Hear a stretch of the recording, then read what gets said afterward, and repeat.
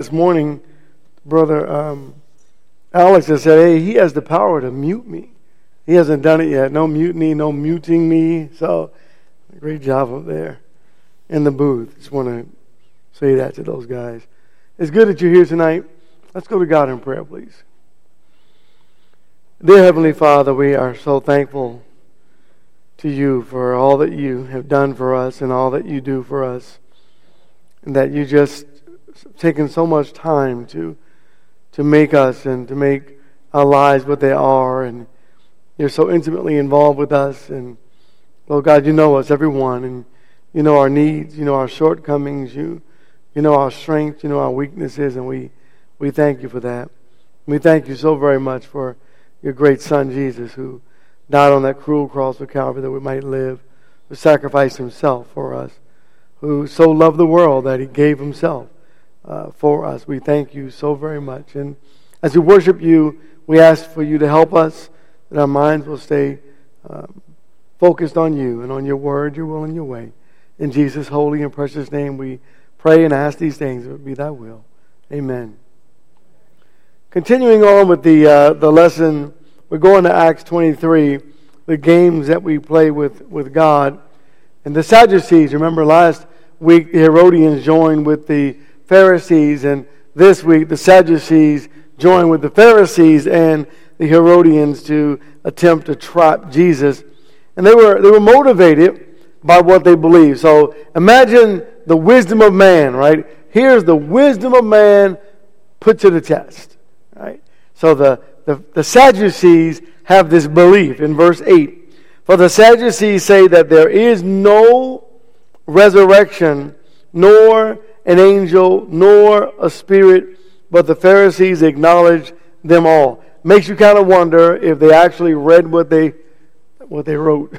I don't know. You can't read the Old Testament and have that belief unless you don't believe the Old Testament. But anyway, Deuteronomy chapter 25, they had this great idea. They were going to take the text of Deuteronomy 25. And here's the problem.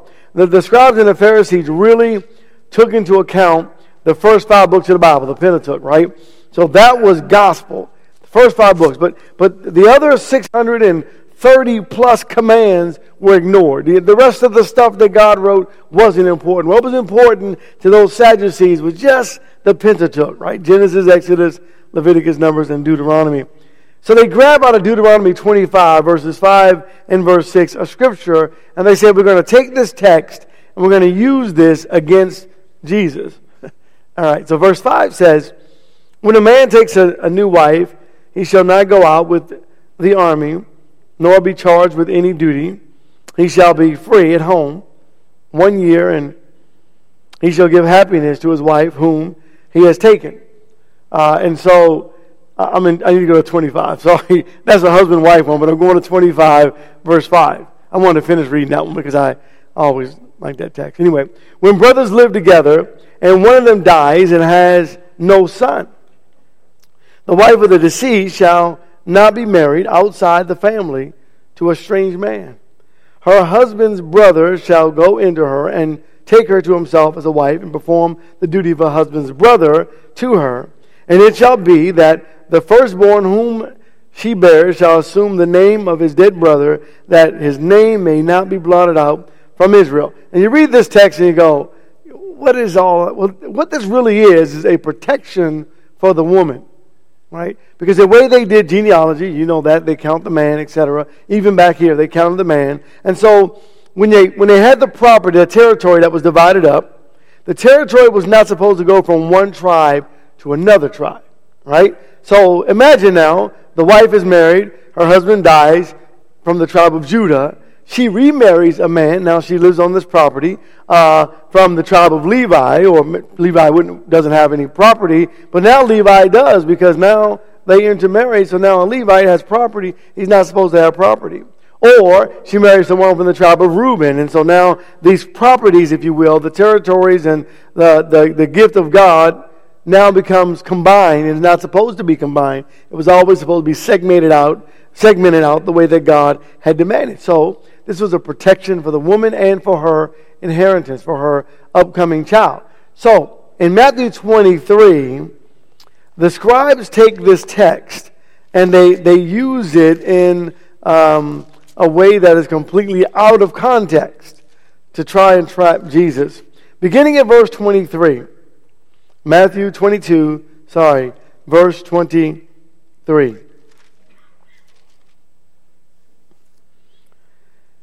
On that day, some Sadducees who say there is no resurrection came to him and questioned him, saying, Teacher, Moses said, if a man dies having no children, his brothers, as next of kin, shall marry his wife and raise up an offspring to his brother. Now there were 7 brothers with us. And the first married and died, and having no offspring, left his wife to his brother. So also the second and the third, down to the 7th. And last of all, the woman died. In the resurrection, therefore, whose wife of the 7 shall she be? For they all had her. Okay, what a question. So they're like, oh, we got you, Jesus. Right? We finally trapped Jesus by taking this scripture out of context and using it to apply toward the resurrection. And Jesus' response is, you don't even know the Bible. Look at verse 29. He says, Jesus answered and said to them, you are mistaken, not understanding the scripture or the power of God. That's Jesus' rebuke to them. And then he comes back and gives them a scriptural answer and puts it back, hey, get out of that context because that doesn't fit. And he puts it in its proper context. And he says this regarding their question. For in the resurrection they neither marry nor are given in marriage, but are like angels in heaven. Now that'll make you think for a moment, right? Wait a minute, this has nothing to do with Deuteronomy 25, Jesus. The way you're answering us is taking us to another level of understanding. But regarding the resurrection of the dead, have you not read that which was spoken to you by God, saying, I am the God of Abraham, the God of Isaac, and the God of Jacob. He is not the God of the dead, but of the living. And so now the Sadducees are in a position where they've got to take the same scriptures they read, right? The same scriptures they read and hold on to. Exodus. And they got to figure out, what do you do with this? What do we do with Jesus now, who's answered us with the very same scriptures that we read and we believe and we trust?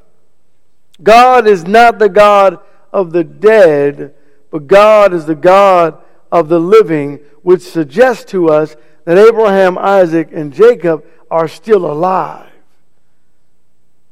How do we handle that? Well, in verse 33, when the multitudes heard this, they were astonished at his teaching because they thought about, okay, God, that's amazing. That's an amazing concept. The Bible truly does say that. God is the God of the living and not a God of the dead. And we read that all the time. And we miss it. And I love the concept. I love the teaching. I love the Word of God when it tells us that our dead saints, our dead brethren who are faithful to God, they're not dead. They were just transformed to another place. They are alive and well. Because God is not the God of the dead. God truly is the God of the living. How do you deal with that? Well, everyone else stands in astonishment, and the lawyers are watching. The lawyers say, hey, you guys know nothing. You don't know how to argue a case. Let us show you how to do this. We're going to show you how to put Jesus into his place. Verse 34. And when the Pharisees heard that he had put the Sadducees to silence, they gathered themselves together. And you know the question, right? What are we going to do with Jesus? No one said, why don't we just believe him? Right? No one said that, right? What are we going to do with Jesus? Verse 35. And one of them, a lawyer, asked him a question, testing him. Teacher, which is the great commandment in the law? Where are they? They're still stuck. Right back in now. Book of Exodus and the book of Deuteronomy, the second giving of the law. They're stuck back here, and they're going to trap Jesus, right? What is the great commandment? And he said to him, you shall love the Lord your God with all of your heart, with all of your soul, with all of your mind. This is the great and the foremost commandment. And the second is like it. You shall love your neighbor as yourself. And this is Jesus kind of digging a little bit, right? And on these two commandments depend the whole law. Not just Exodus and Genesis, not just that, the whole law and the prophets. What are you going to do with it? Now look, it's Luke chapter 10. It's not that they didn't know the law. They knew the answer. So they're asking a rhetorical question. The lawyers knew the answer to the question, and we know that because in Luke chapter 10, in verse 25, listen to the reversal of that. And behold, a certain lawyer stood up and put him to the test, saying, "Teacher, what shall I do to inherit eternal life?" And he said to him, "What is written in the law? How does it read to you?" And he answered and said, "You shall love the Lord your God with all of your heart, with all of your soul, and with all of your strength, with all of your mind, and your neighbor as yourself." And he said to him, "You have answered correctly. Do this, and you will live." So think about this for just a moment. So they know what they're supposed to do, but they're not willing to listen to Jesus. They're not willing to listen to God. They just look at justifying themselves. You ever met anyone like that who just looks to justify themselves? But wishing, verse 29, to justify himself, he said to Jesus, "And who is my neighbor?" So turn back to Matthew 22. It's not that they didn't know. They knew it. So they thought, well, maybe Jesus doesn't know it. So we're going to ask him a question. We're going to set him up. And we're going to find a way to destroy Jesus. We can't do it any other way. You try to do it by the law. And by the way, Satan, if you want to look at a Satan piece, this is a little nugget we can grab out of here. Satan never changes the way he works. For two reasons. One is it works. And secondly, he can't do any better. Now, I'm not saying he's not good at what he does, but he just can't do any better. Remember when you go back and you look, let's go back just to Daniel instead of going too far back. Remember what they said, the satraps and the magistrates, they came together and they said, well, we can't trap him in the way he lives his life, so we got to trap him in the law. And so they made a law about prayer, and you have Daniel in the lion's den. It works the same way. They can't trap Jesus in the law. They got to find a way to get him. His behavior is perfect, right? So let's find something that he's going to say that's going to incriminate him, discredit him. But Jesus turns the table, and I'll call this the end game because it's over. Listen to the question that Jesus will ask. Now, while the Pharisees were gathered together, Jesus asked them a question, saying, "What do you think about the Christ? Whose son is he?" And they said to him, "The son of David." And he said to them, "Then how does David in the Spirit call him Lord?" I just love this one right here. This is one of my favorite verses when you're talking about, Jesus asking a question. How does David... And think about, if you will, the mindset, right? All right, wait a minute. Okay, yeah, he's the son of David, of course. Look at the genealogy. It's obvious. We've got that clear. We understand that. But if Jesus is the son of David, there's no way that David would call Jesus Lord, would he? We hold on to David, right? David, the great king. How do you answer that question? How would you answer Jesus in this particular moment? He said to them, "How then does David in the Spirit call him Lord, saying, 'The Lord said to my Lord, sit at my right hand until I put thine enemies beneath thy feet'? If David then calls him Lord, how is he his son?" Let me tell you something right here, church. Right here is where you understand why Jesus said in Matthew 23, the Pharisees are going to hell. Right here is this right here is one of the indicators that leads us into 23, where Jesus says, you are not only going to hell, anyone you convert is twice as much a son of hell as you. Because if David called Jesus Lord, and the Lord is standing right in front of you, and you don't believe him, there's no way you're going to heaven. See, Jesus is digging. He takes them to that very next level. We don't like to say it, but it's true, right? It's exactly what Jesus Christ said. He says, "But woe to you, scribes and Pharisees, hypocrites, because you shut off the kingdom of heaven from men, for you do not enter in yourselves, nor do you allow those who are entering to go in." I'm coming back to that one in a second. "Nor do you allow those who are entering in to go in." They were stopping people from going to heaven, and they themselves weren't going to heaven. Jesus Christ was serious about this question. If David calls him Lord, how is he his son? Verse 46, look at the heart of these men. "And no one was able to answer him a word, nor did anyone dare from that day on to ask him another question. But rather what should have been done is they should have said, 'God, teach us.' But their hearts were so corrupt. They were so evil and so wicked. God was the problem in the minds of the Herodians and the Essenes and the Pharisees and the Sadducees. That's why it's such a big deal when Nicodemus comes at night. That's why it's such a big deal. So I wonder in Mark chapter 7, I wonder leaving this account and leaving this thought of them back then. I wonder how we're going to do if we ever play games with God ourselves. I wonder how well we're going to do standing before God, having played some of these games. You know, there's that one game that's I don't know what I call it, the great cover up. You ever heard of that one? You ever sin and then try to cover up your sin?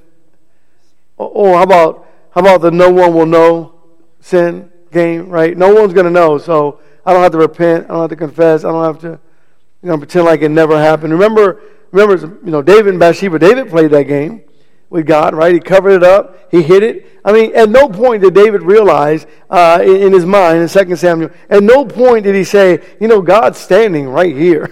I mean, it's not like God doesn't know. His mind was so far from God.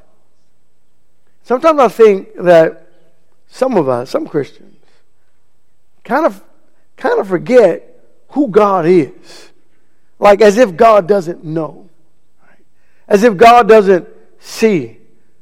Remember, He's the God who sees and the God who knows, and everything's laid open and bare. And I know we know that, but for some reason in our minds we think maybe some of us think we can get away with we're playing a game, the game of religion, and I pray God we just don't do that. And in Mark 7 and verse 6, speaking to the scribes and Pharisees again, Jesus says, "Rightly did Isaiah prophesy, you hypocrites, as it is written, those people honor me with their lips, but their heart is far from me, but in vain do they worship me, teaching as doctrine," right, "the precepts of men." So what they did was they took their own ideas, precepts, their own teachings, and they made those supersede the Scriptures. In other words, they said, well, here's what the Bible says, but this is what we're going to do. Let us never find ourselves in this place. They neglected, verse 8, neglected the commandment of God just to hold on to their own tradition of men. Let it never be said that that's how I live. That's how I live my life. That's another game. That's that satanic game, playing church. Right? Showing up, check the box, and go home, but we were never really here. I know some folks like that. Psalm 81. Psalm chapter 81.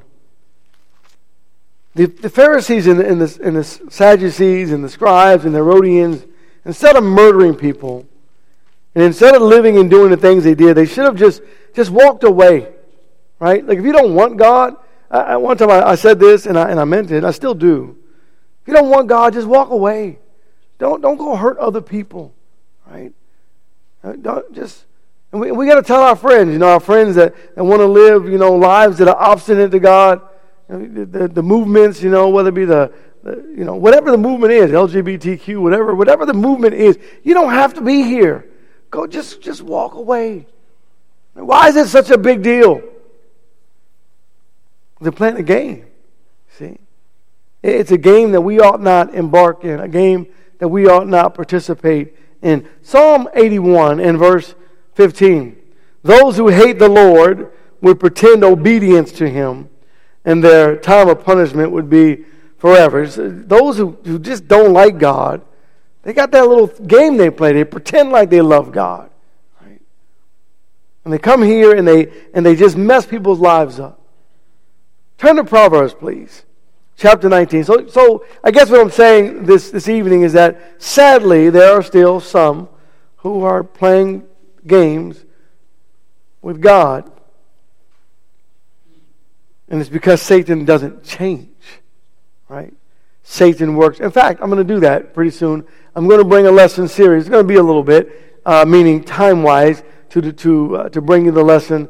It'll take a few to show you all of Satan's tricks in the Bible. Right? We'll look at all of them in the Old Testament, and we'll see how they carry over into the New Testament, and we'll see how they carry over into our lives. So that way, Ephesians chapter 6, when it says we're not unaware of his schemes or his wiles, we can see them and go, oh, that is how Satan works, right? So we know for a fact that one game, I'll bring this one up, the blame game, that one has worked for humans forever, right? Blame God for everything wrong in your life. That's an easy one, right? People play that all the time in the church and out of the church. I'm going to blame God for everything that happens that's bad in my life. I've told you this before, that I remember sitting with a Christian who said to me, the reason why I'm not faithful is this. When I'm not serving God, everything in my life goes pretty good. But when I come back to church, things just seem to become disrupted in my life. I'll let you just hold on to that one. I had to hold on to that one for a little while myself. But Proverbs 19 and verse 3. The foolishness of man subverts his way, and his heart rages against the Lord. Isn't it true that the majority of the bad things that happen in our world today is because of the foolishness and the disobedience of humanity? That's what it is, right? James, please, chapter 1, you're very familiar with that. Let's just call a spade, and instead of blaming God and participating in the blame game and saying, I don't go to worship because, or I don't want to become a Christian because, let's just say, you know what? When you made that foolish decision to do the things that you did, and now you're suffering as a result of your decision, that's not God. And as Christians, we ought not let people play that game. Verse 13, it's echoed to us, let no one say when I'm being tempted by God, for God cannot be tempted by evil, and he himself does not tempt anyone. But each one is tempted. Each man is tempted. Every man is tempted when he's carried away by his own, right? It's me, right? It's the stuff that's inside of me. He's carried away and enticed by his own lust. It's me. Right? So the very simple statement of Jesus in John 8 and verse 32, Jesus says, you shall know the truth, and the truth shall set you free. Isn't it a blessing, really, honestly and truly, to just step back? I'm going to Psalm 139. To step back and to honestly assess yourself. Look deep into the recesses of your own heart. God knows us inside and out. We know ourselves. Look deep into the recesses